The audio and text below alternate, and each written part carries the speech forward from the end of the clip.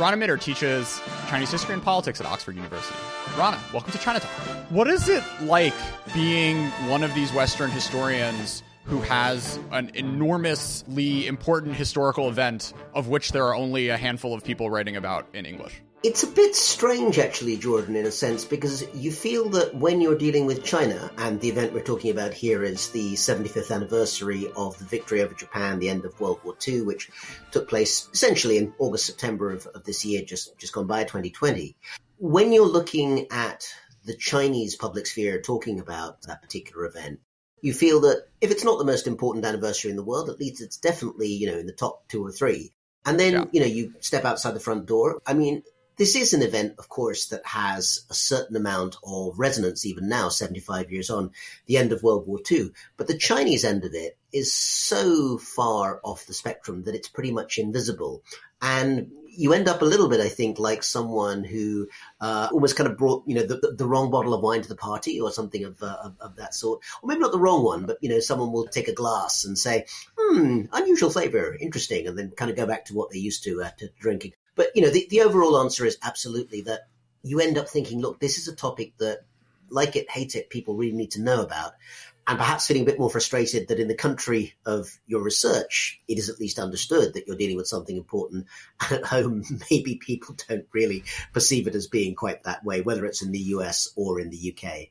Sure. I remember reading your first book, which was a sort of general history of China in World War II. Today we'll be talking most about your most recent one, which is exploring the historical memory and how World War II has been remembered over the past 75 years. But I was just blown away that all this stuff happened and I was never taught about it. And I was like a World War II nerd growing up.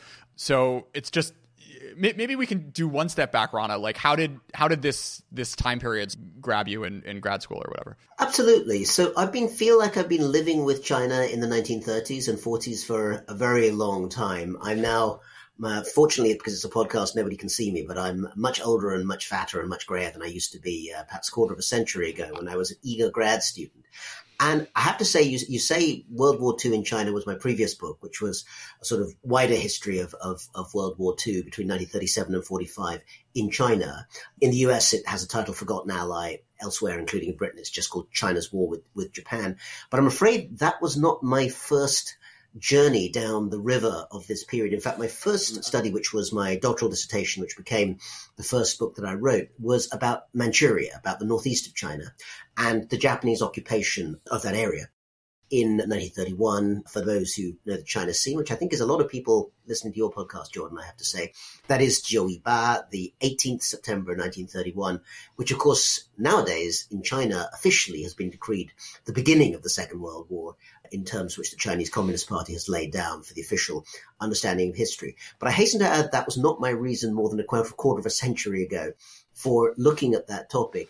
I think I found it intriguing because I'd studied Chinese in university in England, and I found myself more and more interested in the historical side of things. But in particular, I found myself fascinated that things that maybe had a certain amount of familiarity from the Western history that I had been taught looked quite different when you looked at them from the Chinese point of view. So let me explain what I mean by that in the case of that first project. If you know anything about Manchuria from the standard, certainly British high school or university history curriculum, it's about Manchuria as a diplomatic incident. In other words, the rise of fascism, the Nazis in Europe, the Japanese in Asia, and that, first of all, eventually you get, of course, Hitler invading large parts of Europe. But it's always said that the forerunner in 1931 was when the Japanese invaded Manchuria and the League of Nations did nothing. And that's become quite a well-known diplomatic story. So I find myself reading this and thinking, well, hang on.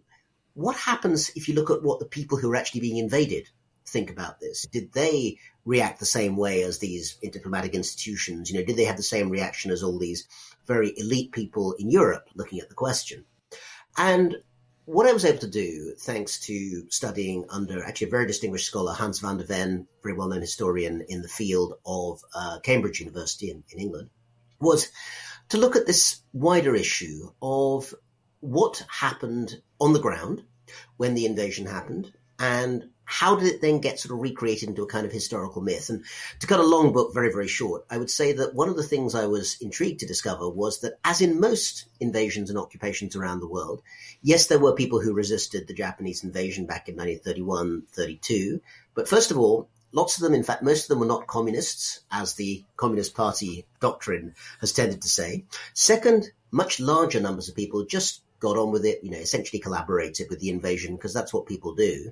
And third, the whole myth of massive resistance to the evil Japanese invasion was actually very largely constructed with great brilliance by northeastern Chinese nationalists who made their way down into the mainland of China, you might say, outside Manchuria, and created this wider sense that getting Manchuria back had to be a great national task. So in a sense, it was a kind of case study, a first run for the much bigger story of why World War II as a whole affected Chinese nationalism. In other words, the reality of who actually resists, the reality that some people will collaborate with the enemy because that's what people do in wartime, and the much bigger story of how you separate the really messy, often awkward and politically incorrect story of what happens on the ground with the grand narrative myth of resistance to the foe without end, which of course is what we've ended up with decades later. Before we jump into the memory part, I think it would behoove us for you to give, a 6-minute version of the series of events from 37 to 45.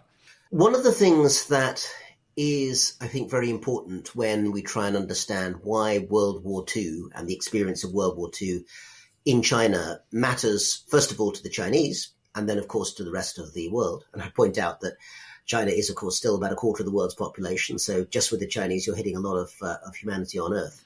And to do that, particularly to a Western audience, I generally do find that I have to just spend a few minutes explaining the key facts of World War II in China, because it's just not a well-known theatre. And what is known is often slightly mythicized, either by the Chinese side or by the Western side, which regards China sometimes as kind of a backwater in World War II, which I think is not true at all. So essentially, the main body of the Second World War in China is the single longest theatre of World War II on the Allied side. In other words, it doesn't begin in 1939, as in Europe, doesn't begin with 1941 with Pearl Harbor, as some American historians might wish to believe, but it begins in 1937 with the attack between, or the fighting between, locally stationed Japanese and Chinese troops on the outskirts of Beijing, a little village called Wanping, which now hosts a huge museum of World War II in China, which we may get to later on as a topic in its own right. But of course, that clash between these troops in 1937 that very quickly balloons out of control from small numbers of, hundreds of troops outside Beijing to being a continental war in which Japan and China as nations go to war, didn't, of course, just break out in 1937. It's the culmination essentially of two different ideological forces coming up against each other during that period. And those two forces are Chinese nationalism, which grows and develops particularly amongst the elites in the 1910s, 20s, 30s, and Japanese imperialism, which of course is a form of nationalism in itself, but also basically was an increasingly, how you might put it, sort of kind of chauvinistic ideology that to really get to the top table in international diplomacy, Japan had to form an empire of its own. And of course, by taking Taiwan, Korea, small parts of Manchuria, and then eventually the whole of Manchuria in 1931, Japan was carrying on a sort of imperial progress as it invaded and occupied large parts of China. So these two forces come to a head in 1937. And the war itself then goes on essentially in two parts, 1937 up to 1941, Pearl Harbor, where China is essentially, I'll use the word carefully, but essentially fighting on its own against the Japanese. Yes, there's some assistance from Soviet fighter pilots. Okay, there's a certain amount of American volunteer assistance in the air, the famous Flying Tigers that some people may have heard of. The British actually do a certain amount to get some finance through Hong Kong into the Chinese government. But in terms of, soldiers fighting on the ground, it's Chinese troops, and most of it, not all of it, is Chinese nationalist, Kuomintang, Chiang Kai-shek troops, or troops loosely affiliated to Chiang Kai-shek, which is not necessarily the same thing. The Chinese communists also have an important role, but it's a secondary role at this stage, an important secondary role. Guerrilla warfare, of course, being the very well-known part of that contribution. And then you flip sides, after 1941, that's when the part of the Asian war that we tend to know better in the West comes about. That's the Pacific War, combined with the China theater. So Pearl Harbor, the attack by the Japanese on American warships, and of course both the British Empire and the Americans come into the war at that point. And in my previous book, I call this a toxic alliance because, in a sense, while of course there's no way that the Chinese could have been on the winning side had they not had the Americans and indeed the British to help them out, none of these sides really trusted each other. And the Americans ended up in a very sort of a mindset in which they felt the Chinese were essentially ungrateful for not giving them enough credit for the help that they'd had. Whereas, of course, the Chinese thought that the Americans were ungrateful for not having given enough credit to the Chinese for holding the fort for 4.5 years before Pearl Harbor. Otherwise, there wouldn't have been any Asia to come. And you know, having millions of people die on their behalf. You know. Well, I mean, let's get to that. I mean, perhaps just to sum up this point, a couple of bullet points on statistics. So while we do not have exact casualty figures because keeping records was very, very hard in wartime China, most reliable figures will suggest that over 10 million, maybe as many as 14 million Chinese died during the war, some from direct combat, some from being bombed, air raids and so forth, but lots from disease, starvation and all sorts of other directly war-caused factors. In addition, 80 to 100 million Chinese became refugees in their own country during that period. Many of them eventually made their way home, but it was still a huge dislocation, which I think really undermined China in a whole variety of ways. The very hard-won infrastructure, we're talking railways, roads, marketing networks that have been built up with, immense care, but also, quite flawed in some ways, nonetheless, were all destroyed, smashed to smithereens during the wartime years.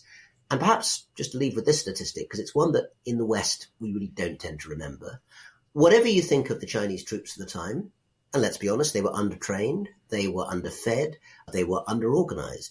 Somehow, these guys managed to hold down over 500,000 Japanese troops for 4.5 years. Japanese High Command, we know from documents, thought that the China incident, they called it, the Jiken, it wasn't even a proper war.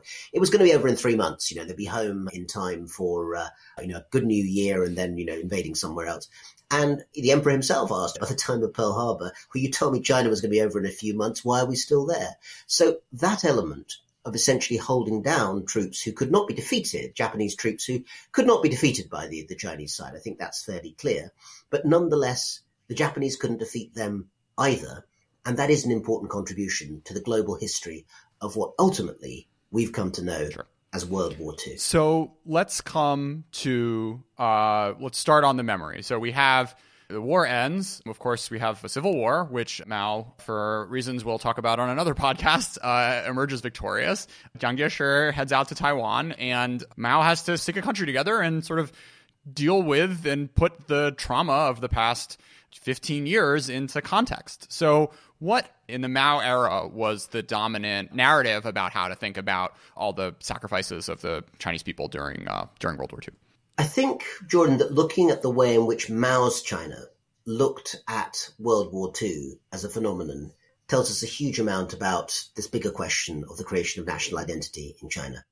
Because it's worth contrasting it with the other Allied powers. So after 1945, America, it thinks about other things, but, World War II is, in the words of the great oral historian Studs Terkel, the good war that helps to create the idea of America as a really global power that is going to spread light and democracy around the world. Doesn't always do it, I have to say, but, the message comes essentially from that 1945 moment. Or Britain, losing its empire, consoles itself with the fact that it fought a good war during the Second World War years and uses that thought to console itself after 1945. Russia, even to this day, is using the idea of the so-called Great Patriotic War as this huge message about how, when push comes to shove, the Russians really will fight back. And China, therefore, becomes the exceptional Allied power in the sense that it's not spending that post-war period, that post-1945 period, really stressing the idea of the war against the Japanese as a major factor in shaping national identity. Let's be clear. It's not absent. It's very much there. If you look on the anniversaries, 1955, 65, you'll find in People's Daily that there are commemorations of the end of the war against the Japanese. And there are portraits, particularly of communist soldiers, charging Japanese enemy with bayonets or whatever. So it's not absent from the culture. But those who know about Mao's China, I think there's a lot of people listening to this, will know that World War II experience is not the most central element of defining China at that time, as opposed to class struggle, or ultimately Cultural Revolution, or actually anti-Americanism, particularly after the Korean War, which we may get back to in a different way. And one of the major reasons for that, there are several, but one of the major ones is that, of course, to tell a full and comprehensive story of China's victory in World War II, and I think we can call it a victory, I think that's fine, you have to talk about the Kuomintang. You have to talk about Chiang Kai-shek. You have to talk about the fact that actually the vast majority of the set-piece battles and actually the vast majority of military casualties were suffered not by communist troops, but by nationalist troops. And that is problematic if you are Mao, and you are basically telling a story about how the Kuomintang are the ultimate enemy who were chased off the mainland to Taiwan in 1949, never to be seen again. There's no space in that narrative to tell a more positive story about, well, maybe actually they did have a contribution to make. And that really operates through the whole of the Mao period and starts to change, and it does change, only in the early 1980s, a long time after the war has finished. Okay, take us to Deng Xiaoping and the sort of new strains of academic thinking and sort of popular memory which start to surface in light of changing cross-strait relations. So the Deng Xiaoping era, as in so many things, marks a real change for China when it comes to collective memory, social memory of World War II. And, you know, as we all know, this is also the period when China really changes path economically, starts reintroducing limited and then less limited markets. It's a time when, of course, it's opening to the world in terms of trying to engage with the United States. All sorts of things are happening, and World War II is part of that.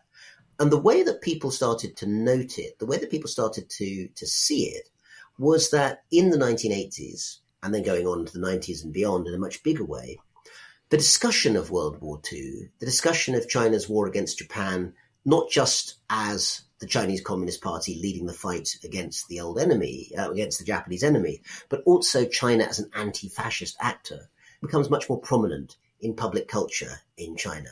And even more surprisingly, in the eyes of many, the old enemy, the Kuomintang, start to actually turn up with a rather positive rating in some places. So in the mid-1980s, the first movie appears about the Battle of Taizhuang, which is this short-lived, but at the time very, very morale-boosting victory in April 1938 against the Japanese during that war. But of course, it was fought not by communist troops, but by nationalist troops, although particularly nationalist troops under Li Zongren, who weren't necessarily entirely tied to Chiang Kai-shek. So there are factional issues within that. But nonetheless, it was a real turning point. In addition, it's in 1987 that you get the opening of this institution I mentioned briefly before, the museum or memorial to the People's War of Resistance against Japanese aggression, as it's called to this day, just outside Wanping. You've been there, Jordan, I think. Yeah. Right? No, I mean, it's right near Marco Polo Bridge, right? It's like that really long white museum.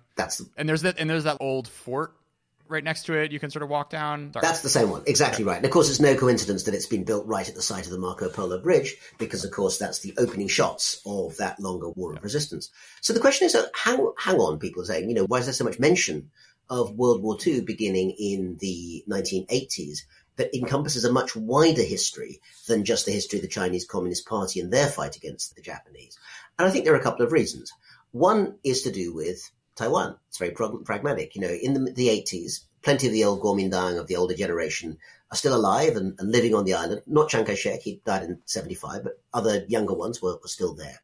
And I suppose the idea was that by being a bit more generous about the Kuomintang contribution to the wartime effort, the CCP at the time could try and create some grounds for mutual discussion, which might eventually lead to reunification, although of course hasn't happened yet. I think you pointed this out at one point, like, at that time, both countries were trending towards each other, right? You had this autocrat leaving the scene and Taiwan slowly democratizing. And the same thing was happening from a different direction. But also in the early 80s, there was a lot of optimism about the way that CCP governance could evolve. So like it really wasn't quite as far-fetched at that point as it is today when you really have people opposed. I think that's a really important point, because again, particularly considering the world we live in now, where, the Taiwan question, whatever that question is still very much with us. It's worth remembering how similar but how different the early 1980s were. Yeah, as you said, Jordan, I mean, at that time, both the PRC and the ROC on Taiwan were liberalizing autocracies. They were still both autocracies. They weren't democracies yet, and they were liberalizing in different ways. But they were kind of in the same sort of place in terms of global trajectory, you might say. And beyond that, another issue is that in the early 80s, as opposed to post-1989 and Tiananmen Square, both Taiwan and the mainland were still pretty friendly towards the United States. That's really and still very wary of the Soviet Union. So in geopolitical terms, the situation was quite different from what it is now. And that's, you've got your finger on it, I think, one of the reasons why the World War II story was useful at that stage. But let's not forget the old enemy. At that time in the early 1980s, after a sort of period of quiescence, I think a lot of the more ideologically minded folk in Beijing were keen to sort of get Japan a bit more back in its box. They felt that Japan was getting a little bit too enthusiastic for a wider global role, and they wanted to remind them, particularly the right wing in Japan, which they claimed to believe might be dangerous. I'm not sure they actually believed that, but it was a useful thing to say, that they need to be reminded about the history, of course, of appalling atrocities committed by the Japanese during World War II. So a new story about World War II that on the one hand could try and perhaps boost relations with Taiwan, could try and shame Japan.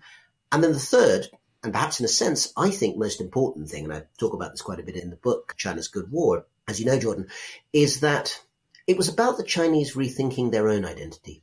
This was a moment when the Cultural Revolution was past. It had been officially repudiated, or to some extent anyway, by the resolution on certain question in our party's history in 1981.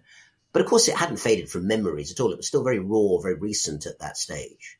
And it seems to me, looking at the documentation, you can see it in some of the documents I've used in the book, e.g. from the very veteran communist historian Liu Danian, that actually finding some kind of narrative which was about bringing people together across ideological divides in China. So it doesn't matter if you were nationalist or communist from the north of China, south of China, whatever it might be, everyone in this version of history could find some way to say that, okay, we agree on one thing, at least at this moment, 30, 40 years ago at that point, just within living memory. China was invaded.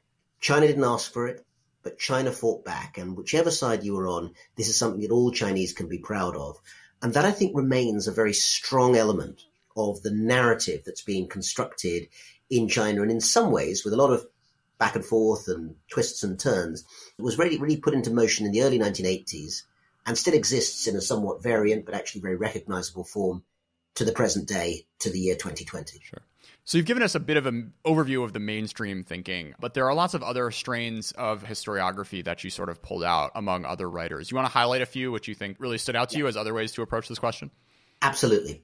Because, I mean, thanks for pointing out, I hope we haven't scared any listeners off by using the word historiography, because keep listening. I genuinely think it's actually pretty good, interesting stuff. Again, Rana, this is like, you're talking to like your grad student seminar here. So you got him already. Like, fantastic.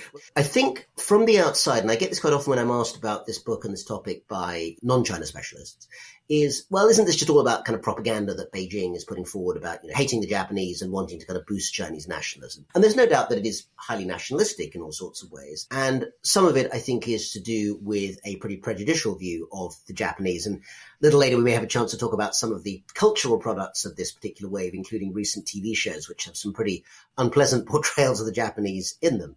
But actually, I think that what it really shows is the way in which different groups in China use this new opening up of the opportunity since the 1980s and 90s, opportunity to talk about World War II, to actually talk about what's on their minds.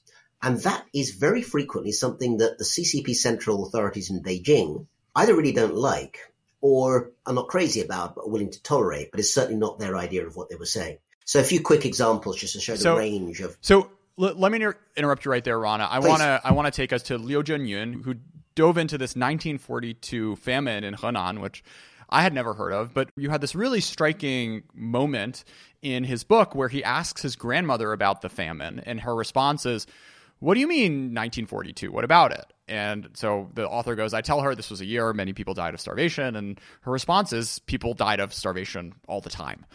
It's an amazing moment, and it tells you a great deal about the complexity of modern China. So 1942 was the year of a horrific famine which killed probably 4 million people in Henan province, caused by a variety of issues ranging from natural disaster, to be fair. I mean, the harvest didn't do well because the weather wasn't good, but also deliberate policy by the Kuomintang of seizing grain and using it as taxation in kind to feed the troops, which left people starving in the countryside. And the great American journalist Theodore White, who worked for Time magazine, wrote these blistering, angry reports about how the peasants were being left to starve in the fields while the grain went to feed the soldiers and the cities. But this event was really, covered over, just not talked about in history, in the Mao era and beyond. Not because it had anything to do with the CCP, the Chinese Communist Party, because it didn't. It was a depressing, anti-nationalistic story, if you could think of such a thing. And it wasn't really until much later, really the 80s and 90s, that various people started to look into the question. So Liu Zhenyun, who you mentioned, actually wrote a sort of fact-based novella about this called Remembering 1942, which is also available in English translation, or at least part of it is. And it was based partly on asking his own grandmother, when he found out a bit about this, rumors of this famine, what happened in 1942. And she was really quite vague in her own terms about it. But there are also other people involved. A very, very interesting woman, a local historian called Song Zhixin, who basically just collected lots of materials about it at a time when nobody wanted to talk about it. Almost similar to Yang Jisheng, who famously wrote Mu Bei, the Tombstone, which was about the Great Leap Forward famine just a few years later. And as things came together, it basically became clear that, particularly on the 70th anniversary of the famine, which was in the year 2012, that a lot of things were going to come together. I mean, first of all, the novella that Liu Zhenyun had written inspired a film, which was quite a big hit in China during that year about the 1942 famine. And Song Zhixin's account of the famine, the historical one, was reissued and sold a lot of copies. But here's the thing that I find really intriguing. There's also then lots of discussion on Weibo, which you'll remember at that point was much freer than it is now. You could get a lot more said without being censored at that point than will be the case even a couple of years later, in which various people looked at dialogue from the movie and started to read things into it. So at one point in the movie, a guy runs into a local government office and says, "The peasants are starving out in the countryside, and yet the government refuses to listen and keeps seizing the grain." And of course, one critic wrote on the blog, "So is the guy talking about 1942, which is the subject of the movie, or is he talking about the Great Leap Forward in the 1950s? And of course, you can see both of those interpretations there. And there are plenty of bloggers who actually more openly said, well, look, obviously part of this movie, not all of it, but part of it is a metaphor. And they're talking about the Kuomintang, but they actually mean the CCP. So people use these opportunities where World War II opens up stories that have been forgotten, not just to remember the history and mourn and commemorate those who died, which is part of it, but also to make, in some cases, some pretty pointed comments about the present-day regime. And as you know, Jordan, it's a very long-standing Chinese habit, if you don't want to get into too much political trouble, to talk about something very historical, which has a very clear present-day analogy, or even in this case, analogy to something that is historical, but is much more sensitive because it happened under the CCP, as opposed to the famine, which happened under the Kuomintang. Sure. Let's do, talk about the guy who wanted to make his own, who started his own museums everywhere. One of the elements that I have found most notable in, I have to say, more than 20 years of pursuing the subject in China is the way that museums have become so much part of the way in which people think about these issues. And I mentioned briefly one of the 3 or 4 big official museums, the one in Beijing. And of course, there's a huge museum of the Nanjing Massacre in Nanjing, and also a September 18th museum in Shenyang. Those are all state-driven, very top-down, very big, monumental, literally monumental sort of institutions.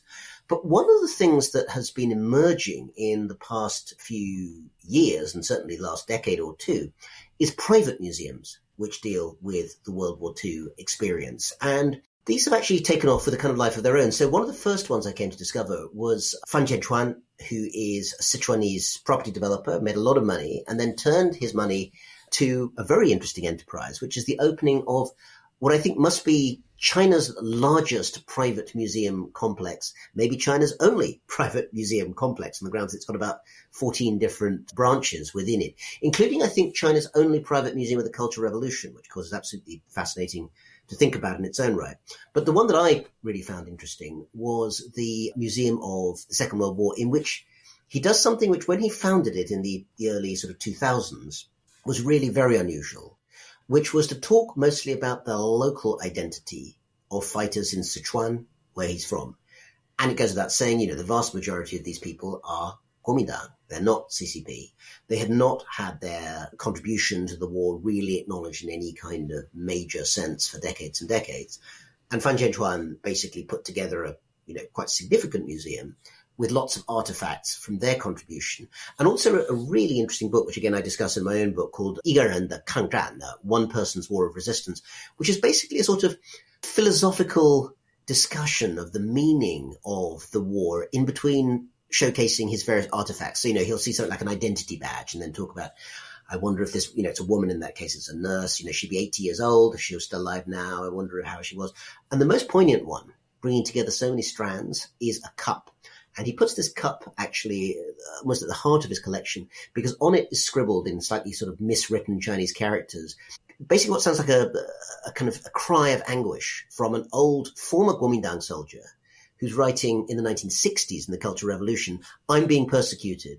And the reason I'm being persecuted is because I fought in the Kuomintang 20 years ago. But the reason I did that was to fight for my country against the Japanese. Why am I being harassed and tortured now? And Fan Jianchuan writes in his book, How on Earth Could We Do This? Now, for this to be happening, obviously, in China itself at any time is quite a daring sort of enterprise. So, he is someone who is clearly willing to find what the furthest boundaries are of what is permitted and then say, these are stories we still have to tell. And just one other example, but it's one I visited relatively recently. Down in the southwest of China, on the Burma border, Tongchung, there's a huge open-air museum, again, done very much through private funding and private fundraising. But it commemorates the China Expeditionary Force, the Chinese soldiers who went into Burma, the only ones to fight outside China's borders during World War II, whose stories, again, had not been told for a long time because, of course, they were Kuomintang. And this finally has been commemorated in quite a big way in this largely privately funded museum. So this commemoration wave, you might say, began to take off in probably the 2010s, catching the last wave of survivors. Because many of these, people who fought are in their 90s or, maybe even over 100 years old, and there aren't very many of them left. And in a few years' time, they'll be completely gone. But we're just at the end of that wave, I think, where memory and official commemoration and them being alive, or at least a few of them, have just come together at that moment. Yeah, I can't imagine. There are so many incredible human arcs and tribulations, but going from fighting for the KMT and being sort of hailed as a hero to being an enemy of the people and making it out to the other side and sort of being rehabilitated and just like getting to be a normal person, but then all of a sudden there's a market economy and you're like in your 70s, those are one hell of a life. It is, I think, actually worth this. There's a line that comes from one of the great Chinese media figures who was involved in this, and that's the now former Chinese talk show host Cui Yongyuan, who was a big feature on Chinese TV from the late 90s to the mid-2010s. He later became the sworn enemy of movie star Fan Bingbing, and the two of them had all sorts of public spats, but we won't go down that route for oh, yeah, he's the one who exposed the whole tax thing, right? Allegedly, as they say, Jordan. But yeah, I believe it's been pretty much in the public sphere, both in China and elsewhere. And I think there's no love lost between the two of them. I think it's fair to say. But the reason I brought Cui Yongyuan up is not so much because of the Fan Bingbing connection, but because he was actually one of the first people to do a really big visual oral history series, Woda Kangzhan, which again, if you're a Chinese speaker, just look for it online. Sohu.com has it. And it's lots and lots of interviews with both CCP and KMT veterans. But the reason he came to mind at that point when you said that, Jordan, is that he tells a tale of tracking down these people for the first time to interview them. And they've been just ignored throughout the whole series of changes, the Cultural Revolution and Deng Xiaoping's Market Revolution and all that. One of these elderly gentlemen said to Cui, when Cui turned up and said, I want to interview you, he said, don't interview me. If you interview me, I think it's going to blow my mind because I just can't quite cope with the concept of it. I mean, he managed to get over it and be interviewed, so that was good. But, it really was metaphorically mind-blowing for them that someone finally cared about their story. And Cui makes quite a lot of that in his explanation of why he did the show in the first place. And again, a good example of someone there who is very much within the system. He's not a dissident or anything, but he was definitely trying to sort of push at the edges of what stories can we tell and how are we going to do this. And it ended up actually being a very successful series. You mentioned the museum in Nanjing, and when I visited, I think I'm not the only one to observe this. Clearly, there's a big Yad Vashem analogy where you have the architecture, you have this long thing, and you have all the struggle, and then at the end, there's this beautiful opening. Interestingly, at the end of Babai, it was very sort of Yad Vashem-y also, where like you have that fade out into modern Shanghai, right? And it's like, look, here's what we struggled for, and like, here's our new future. But anyways, we'll get to Babai later. But I just always found it very surprising in China how there is all of this sort of Holocaust-y stuff, as well as like the Nanjing massacre Holocaust comparisons. You have this great anecdote in there that apparently she wanted to go visit Auschwitz, but the European politicians were so worried about him making it a political thing of like talking about the Chinese suffering at the hands of the Japanese that they said, oh, maybe you can come next time. So what's going on here with all of this Holocaust content? It's a fascinating set of analogies. One of the very interesting, and in some ways, I think quite awkward analogies that gets used more and more is between the experience of the Holocaust and the Nazi murder of millions of Jews and an official Chinese discourse that is trying to essentially recreate aspects of China's experience, particularly of Japanese war crimes in China, such as the Nanjing massacre, as being the equivalent. Now, it's quite rare that that is explicitly stated. And in some senses, I think China wants to make sure that people also realize its experience is unique to China. But there are hints and tips. And as you say, the architecture of the Nanjing Massacre Museum owes a great deal, and not accidentally, to Yad Vashem, including, reflecting pools and other architectural features that if you go to both, you'll see the connection. And there are certainly exchanges between the two. So, there's reports of regular visits by Chinese scholars to Yad Vashem to sort of learn how things are done there. And these are then reported on in some of the Chinese journals. But the desire to try and politicize it is clearly there. If I could just adjust your statement slightly, Jordan, you're right that there was a diplomatic issue around Xi Jinping visiting Germany. It wasn't to visit Auschwitz. It was to visit in Berlin, actually, the monument to the murdered Jews of Europe, the Peter Eisenman Memorial. But the idea is the same. And his advance team apparently, this is from the news reports, made it clear that he'd like to give a talk there. And I think the Angela Merkel government was very, very keen to avoid this because they didn't know what he was going to say, but they thought it might well be something pretty disobliging about Japan. And so that was avoided, I think, rather carefully. And I think that there's at least two elements going on here. One is the politicization, and that's undeniable. And, that example, I think, shows it at one extreme. The other element, though, is something that goes back to the first comments we were making about the lack of knowledge of China's World War II experience. It is the case that very many millions of Chinese either died or suffered horrifically during the wartime years. And it's possible, I think, for us to have greater empathy for that as a formative experience without necessarily having to share any of the political messages that the Chinese Communist Party wishes to draw from that. And the problem is that when the two become conflated, because our level of knowledge in the West on either is relatively limited. And that, I think, is where some of the awkwardness comes in. It should be more possible for us to improve our knowledge in the West to say we absolutely stand with understanding how much China suffered during those years.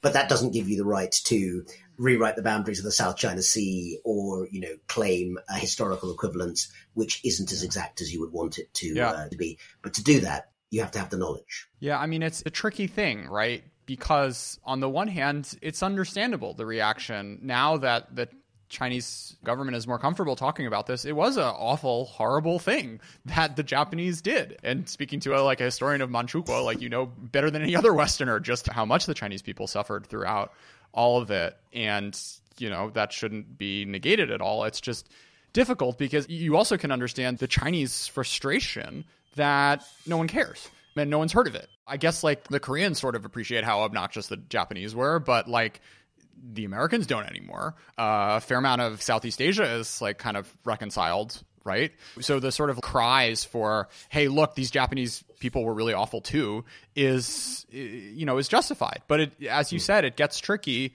when it's tied up with these justifications for political things that are very questionable. If I might throw in a thought there, Jordan, and I express this in the book as well, I think one of the things that makes it more acceptable as a narrative on the Western side is not just because the West is dominant. I mean, that may well be part of it, but, it's not the whole story.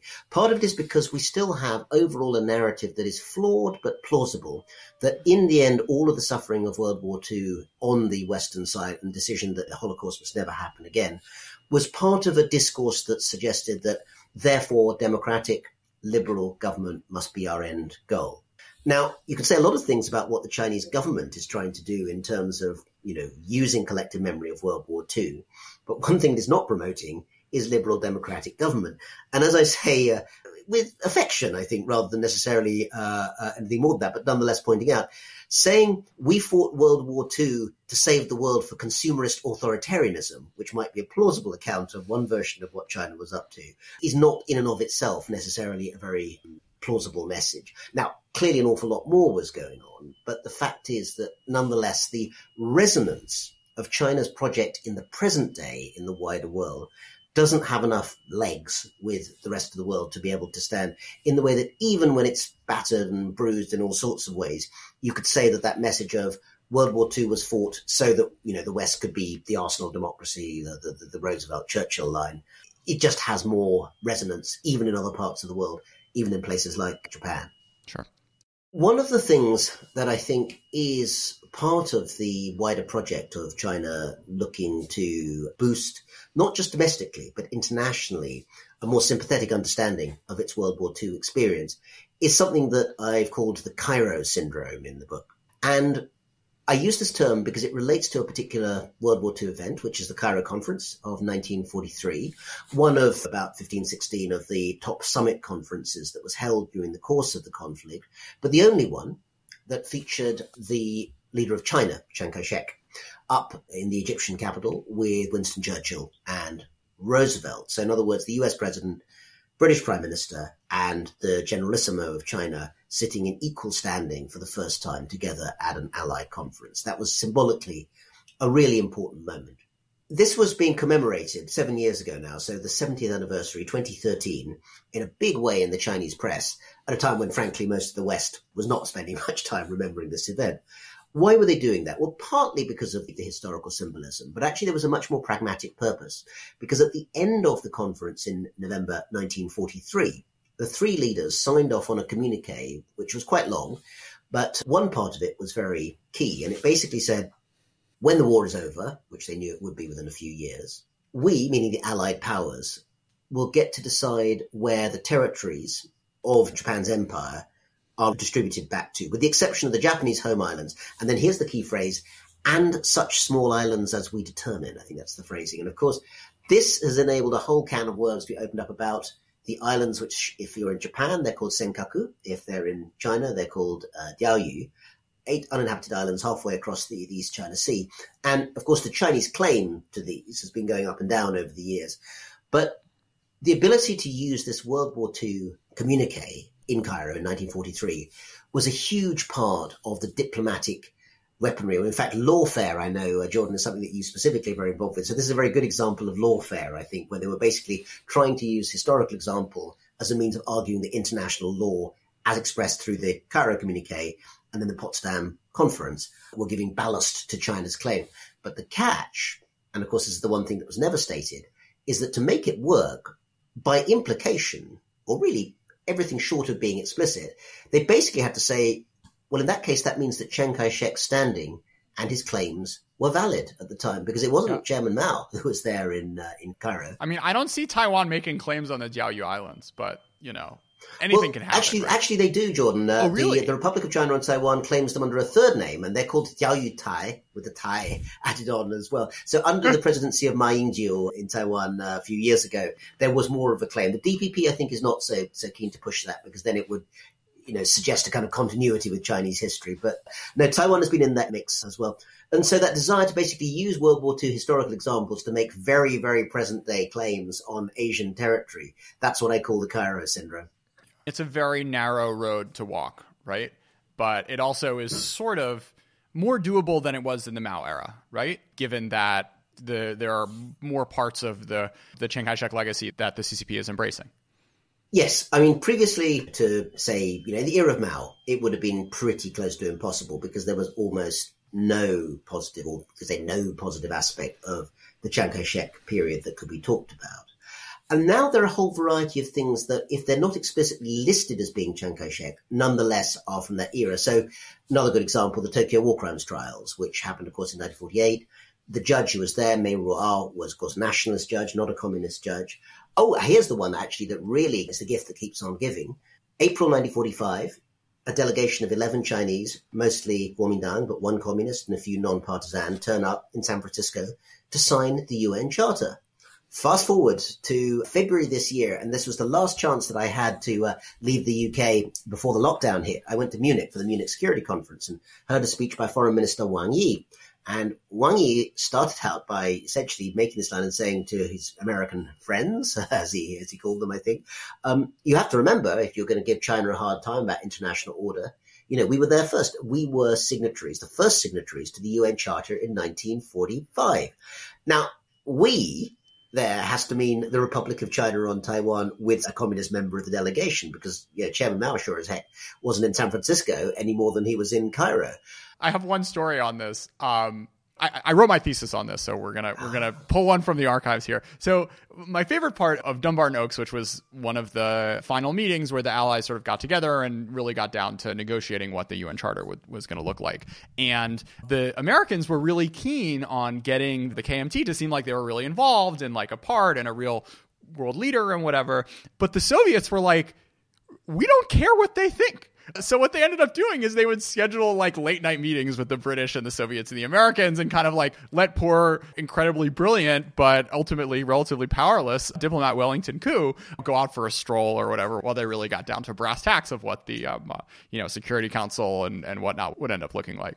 I have to say the Brits were very much the same minded. After you go back to the Cairo conference for a second, when Winston Churchill heard that Roosevelt and the Americans were going to invite Chiang Kai-shek, his first reaction was, well, can't he and Madame Chiang Kai-shek just go off and see the pyramids and do a bit of tourism while we do the kind of real stuff? I have to say, Roosevelt and Churchill turned up like 2 weeks later in Tehran with Stalin and did the real dealing there with Chiang Kai-shek out the way. So, the symbolic importance was great. The strategic importance maybe a bit more dubious.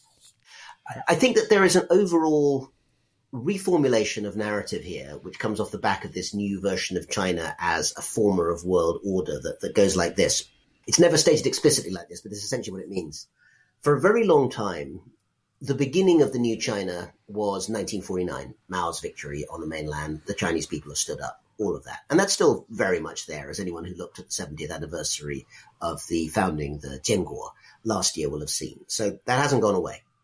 But there's an alternative version, which you hear particularly in international contexts, which is, okay, but there's another version of our history that begins in 1945. In other words, with China becoming a great power at the end of World War II, UN Security Council, a victorious allied power alongside the Americans and the British and the Soviets, and that therefore our right today to try and reshape the region derives at least some of its moral power from that contribution and sacrifice we made, just as the American one does from having lost all those young men fighting in the Pacific, which means that, 75 years on, they haven't left Asia yet. So that's a version of the sort of Chinese rewriting of chronology in which both 1949, of course, but also 1945, both have significance in terms of shaping the way that they want to present to the world. And acknowledging the World War II experience is obviously central to that. Otherwise, that narrative doesn't make sense. I have some sad news to report. Over the past few months, China Talk listenerships has flatlined, with downloads hovering right around 6,000 per show. Since you've made it through 45 minutes of a conversation on the legacy of World War II, I am certain that you have at least one friend who would like this channel as well. So please tell them. The show's on Spotify, Apple, and any other podcast platform you can think of. Thanks in advance for helping spread the word. All right, now we've come to the fun part. Let's talk movies, Rana. First off, you seem to watch a ton of this stuff. Do you make your family sit through with it also? I mean, where do you find time to watch these 10-part documentaries about Japanese war crimes? So I think one of the experiences I'm sure my wife would tell you, which makes married life a joy, is that there's nowhere to run. And, when I've got the screen up and running in bed and we're watching yet another really, really poor Chinese war movie. I mean, sometimes we can't quite bear to get to the end in one go. You have to kind of go through. I have to say that actually I've switched in terms of actually a movie that wasn't bad at all. Actually, I really enjoyed the 800 Bye-Bye. I ended up getting my 12-year-old daughter to watch that instead, which may be a little old for her actually, but she seemed to enjoy it. I was about to say, I mean, that was I was like, Yeah. oh, like we got the bullet in the eye. And Yeah, that's the kind of stuff. She really enjoyed that part and was very insistent we must see the rest. It's really interesting, right? Because in China, there's no ratings for movies. So anyone can walk into anything. There's not like R or PG-13. And, most movies are not gory. Like the vast majority of movies are not gory. And this movie, which we're talking about now, Babai, the 800, was the highest grossing film of the year. When you say that, Jordan, do you mean that it grossed the most money or it was the most gross movie?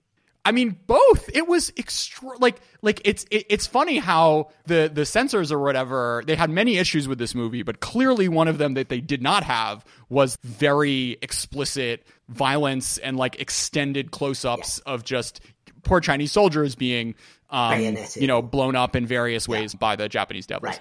Yeah, I mean, there is something about this genre of films that seems to love large amounts of, frankly, gratuitous violence. And I mean, I should say that, at least in my discussion of movies in the book, I do try and put in some that I think are restrained and brilliant. I mean, I'm thinking there of Nanjing, directed by the great Lu Chuan, which actually is highly restrained and is not kind of gore-fest in any sort of a way. So there are movies there which I think have a more restrained sensibility on this question. But it is the case, I think it's absolutely fair to say, that an awful lot of World War II movies and also TV series in China are basically going for, the kind of splatter gore. And I think that there are cases put forward. In fact, you've probably seen this where, SAFT, the State Administration Radio, Film and TV, were actually sending out directives, supposedly secret. They probably got leaked to everyone, to film producers saying, could you stop making these really lame films in which like one grenade brings down 300 Japanese in one go? Because it's actually disrespectful to the War of Resistance to make it look that way. The reason, though, that I think that actually movies like Babai, the 800 are interesting, apart from the intrinsic story, which I thought was very well done, actually, is the difference in the reception in those movies in China, where, as you pointed out, it's the single biggest grossing movie, actually, I think in the world, because so few other places have had cinemas that are open that actually, it made more money than anywhere, and the release of those movies in the West. 800 had actually hit British cinemas for like a week or something, and then it was kind of wiped out, first of all, by the fact that the pandemic has come back here and we've had to shut down all the cinemas, but also it did not get good ratings from the film reviewers here, the Times of London, the Guardian, these sorts of papers. They gave it pretty rank ratings. And one of the reasons is that the things that I think you and I and our listeners would find interesting, Jordan, for instance, the fact that a movie about Kuomintang soldiers with not a communist to be seen anywhere ended up doing this box office business in China. None of the critics caught that. It was like, oh, this is a very gory nationalistic movie and it's all about, Chinese killing Japanese, which actually the Chinese killing the Japanese in a weird way is the least interesting thing about it. So it brings me back to the point that I think it's going to be hard, even if that's what the Chinese propaganda project, if you want to call it that way. I don't think that the Babai is very good as propaganda. It's actually not a bad film, but it's not the best. It's not simplistic enough to be good propaganda in that sense. I just think it's kind of hard to read in a different way. I mean, this is not just a problem for propaganda, and I'll say this because actually, as I'm speaking to you, I'm prepping up in literally an hour's time, actually, to do an event I'm really excited about, almost as excited as I've talked to you, Jordan, which is with Ai Weiwei, great artist, and someone who obviously is outside the Chinese circuit in a big way. But he's made this new movie about the coronavirus called Coronation. Well worth seeing. Please go and see it. I would say, and I'm going to say that to him too, that, this is a movie that is fantastic, moving, all the things you'd expect from Ai Weiwei production. It's not that easy to understand if you don't know about China. It takes an awful lot of expectation that you're going to know what these places are, why people live the way. There's a whole discussion in it, which you and I find fascinating, between a communist mother in her 80s and a kind of more ambivalent son talking about whether the CCP has got it right or not. But if you don't know anything about the CCP, then actually it's quite a hard dialogue to get into. Yeah. So I think there is still this element of not being able to translate important narratives, whether it's a kind of quote marks alternative discourse about coronavirus on the Ai Weiwei side, or whether it's actually a kind of state endorsed, but in some ways quite nuanced statement about the Kuomintang, which is being permitted within China itself in a way that the Ai Weiwei movie never would be. There's a complexity there that takes a certain amount of work to get into. And I just wonder how much people are willing to put in that work if they're not already kind of bitten by the China bug. I mean, I think it doesn't matter. I think this being an enormous movie, in China is more than they could have hoped for. But what's really interesting, of course, is with this movie, it was supposed to debut at Cannes and was pulled the day before. I don't know if it actually, exactly came out what the issue was, but presumably it was something about being too nice to the Kuomintang or whatever, because that's the most sensitive part. And there are a few sort of narratives going throughout this movie. The first is that, of course, you have the necessary title slide at the end saying, thanks to the leadership of the Chinese party, we ended up defeating. And there's sort of all of this, we're sacrificing for a better tomorrow. The implication being, the better tomorrow is contemporary China. I alluded to this earlier, that basically the story is there's this final holdout garrison. Or why don't you do the story really quickly? Well, you did a great job of summarizing, but just to sort of briefly give it. Basically, it's based on a true story. In November 1937, as the last stand was being made by the Kuomintang armies in Shanghai in a huge battle in which tens of thousands of soldiers were killed, a small group of soldiers. They weren't actually 800 of them, despite the title. In fact, they boosted their numbers to make them sound bigger than they were, probably about 400, holed up in a warehouse, which is on just the other side of the Bund waterfront. And they basically held out there for 4 days and then finally had to withdraw and retreat. But, it was a sign that the Chinese troops would go down fighting. They would not simply kind of turn tail and run in the face of the Japanese. So it was a sort of Dunkirk type story, you might say, a kind of heroic retreat rather than a victory in and of itself. And I think that was one of the reasons several reasons why the film, as you say, was pulled literally the night before it was supposed to open the Shanghai International Film Festival last year. This movie, many people will know about it, but just a reminder, this movie was a big deal. It was not some kind of indie dissident thing that someone made in their backyard. It was like a budget of, I think, 80 million US, which in China gets a lot further than it does in America. It was the first ever... The same director as Lao Par. It's Guan Hu. It's Guan Hu. It was the first ever, I think, Chinese all IMAX movie for those who have those sorts of... So, a lot of money and effort. And of course it had been passed through SART as well. You wouldn't get to make a movie like that without it being signed off. Rumor has it, and there was quite a lot of press speculation, that it was something called the Red Culture Association, i.e., Hong Ardai, Hong Sandai, people related to the CCP elders and, kind of senior aristocrats, you might say, of that, just said, look, we're not going to allow this movie to be released in the 70th anniversary of the founding of the PRC. But then a year later, because it was VJ Day plus 75, that was clearly considered more appropriate in that setting. So, the contemporary politics of this Kuomintang CCP issue are not settled at all. It's still possible for things to get through the system and then be pulled at last minute, then put back on. And my understanding is that right now, in a whole variety of fields, including academia, actually the Kuomintang story is one that people are being told to kind of stay away from a bit, because I assume that has to do with the Taiwan issue at the moment. It's very sensitive, to use the phrase that you always hear in China. But the one thing that seems to me assured is that World War II keeps on throwing up analogies, metaphors, connections, narratives, even in 2020, even in China. Just in this year alone, there are 2 or 3 different things you can think of, whether they're TV or films or commemorations or whatever, all of which have drawn on that particular set of events. So it shows no sign of giving up that kind of metaphorical quality that it clearly has in China. It was fascinating, the sort of way they dealt with the KMT, because you can't really make them heroes, right? Which is what you see in any PLA-related war movie where the people can do no wrong. So it actually ends up giving you sort of more interesting character development. One thing I wanted to come back to is the heroization of this guy who does a kamikaze thing, which I found really fascinating, because generally in the West, one of the ways, at least during World War II and afterwards, that we sort of othered the Japanese was by saying these people are so crazy, how could they sacrifice their lives like that? They must be subhuman if they don't value their own lives. Whereas in this movie and in other Chinese things, giving your life to the country in such a transparent way of strapping grenades onto yourself and jumping out of a window is something that's sort of looked highly upon.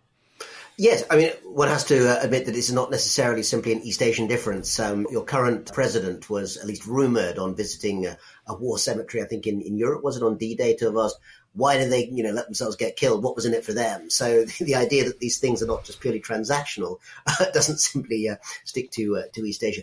The thing is, one of the reasons why it's always so interesting seeing the contrast between China and Japan, to name just those 2 countries, is that so much is similar in so many ways. And often it is actually the elements of, deep familiarity that make the enmity as well as the closeness so closely linked. I think this is actually true in a sense for thinking about China's internal battles as well. I think it's one of the reasons why World War II becomes useful.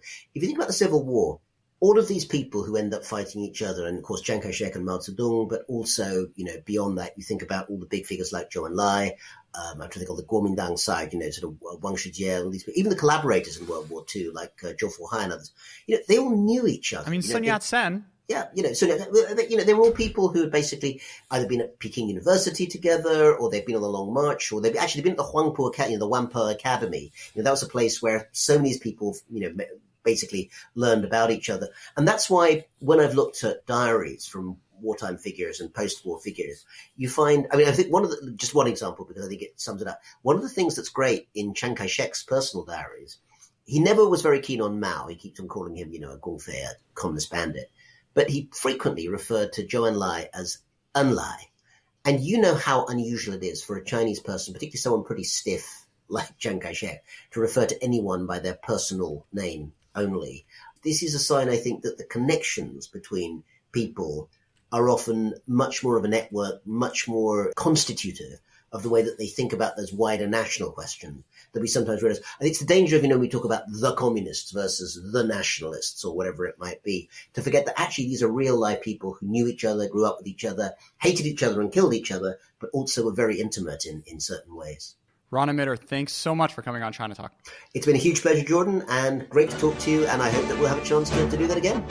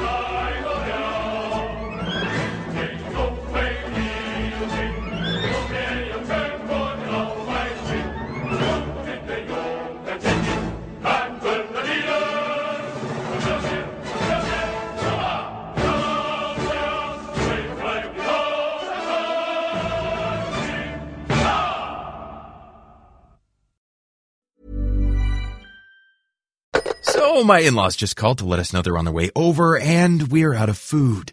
Great. Luckily, Instacart helps me get groceries delivered in as fast as an hour.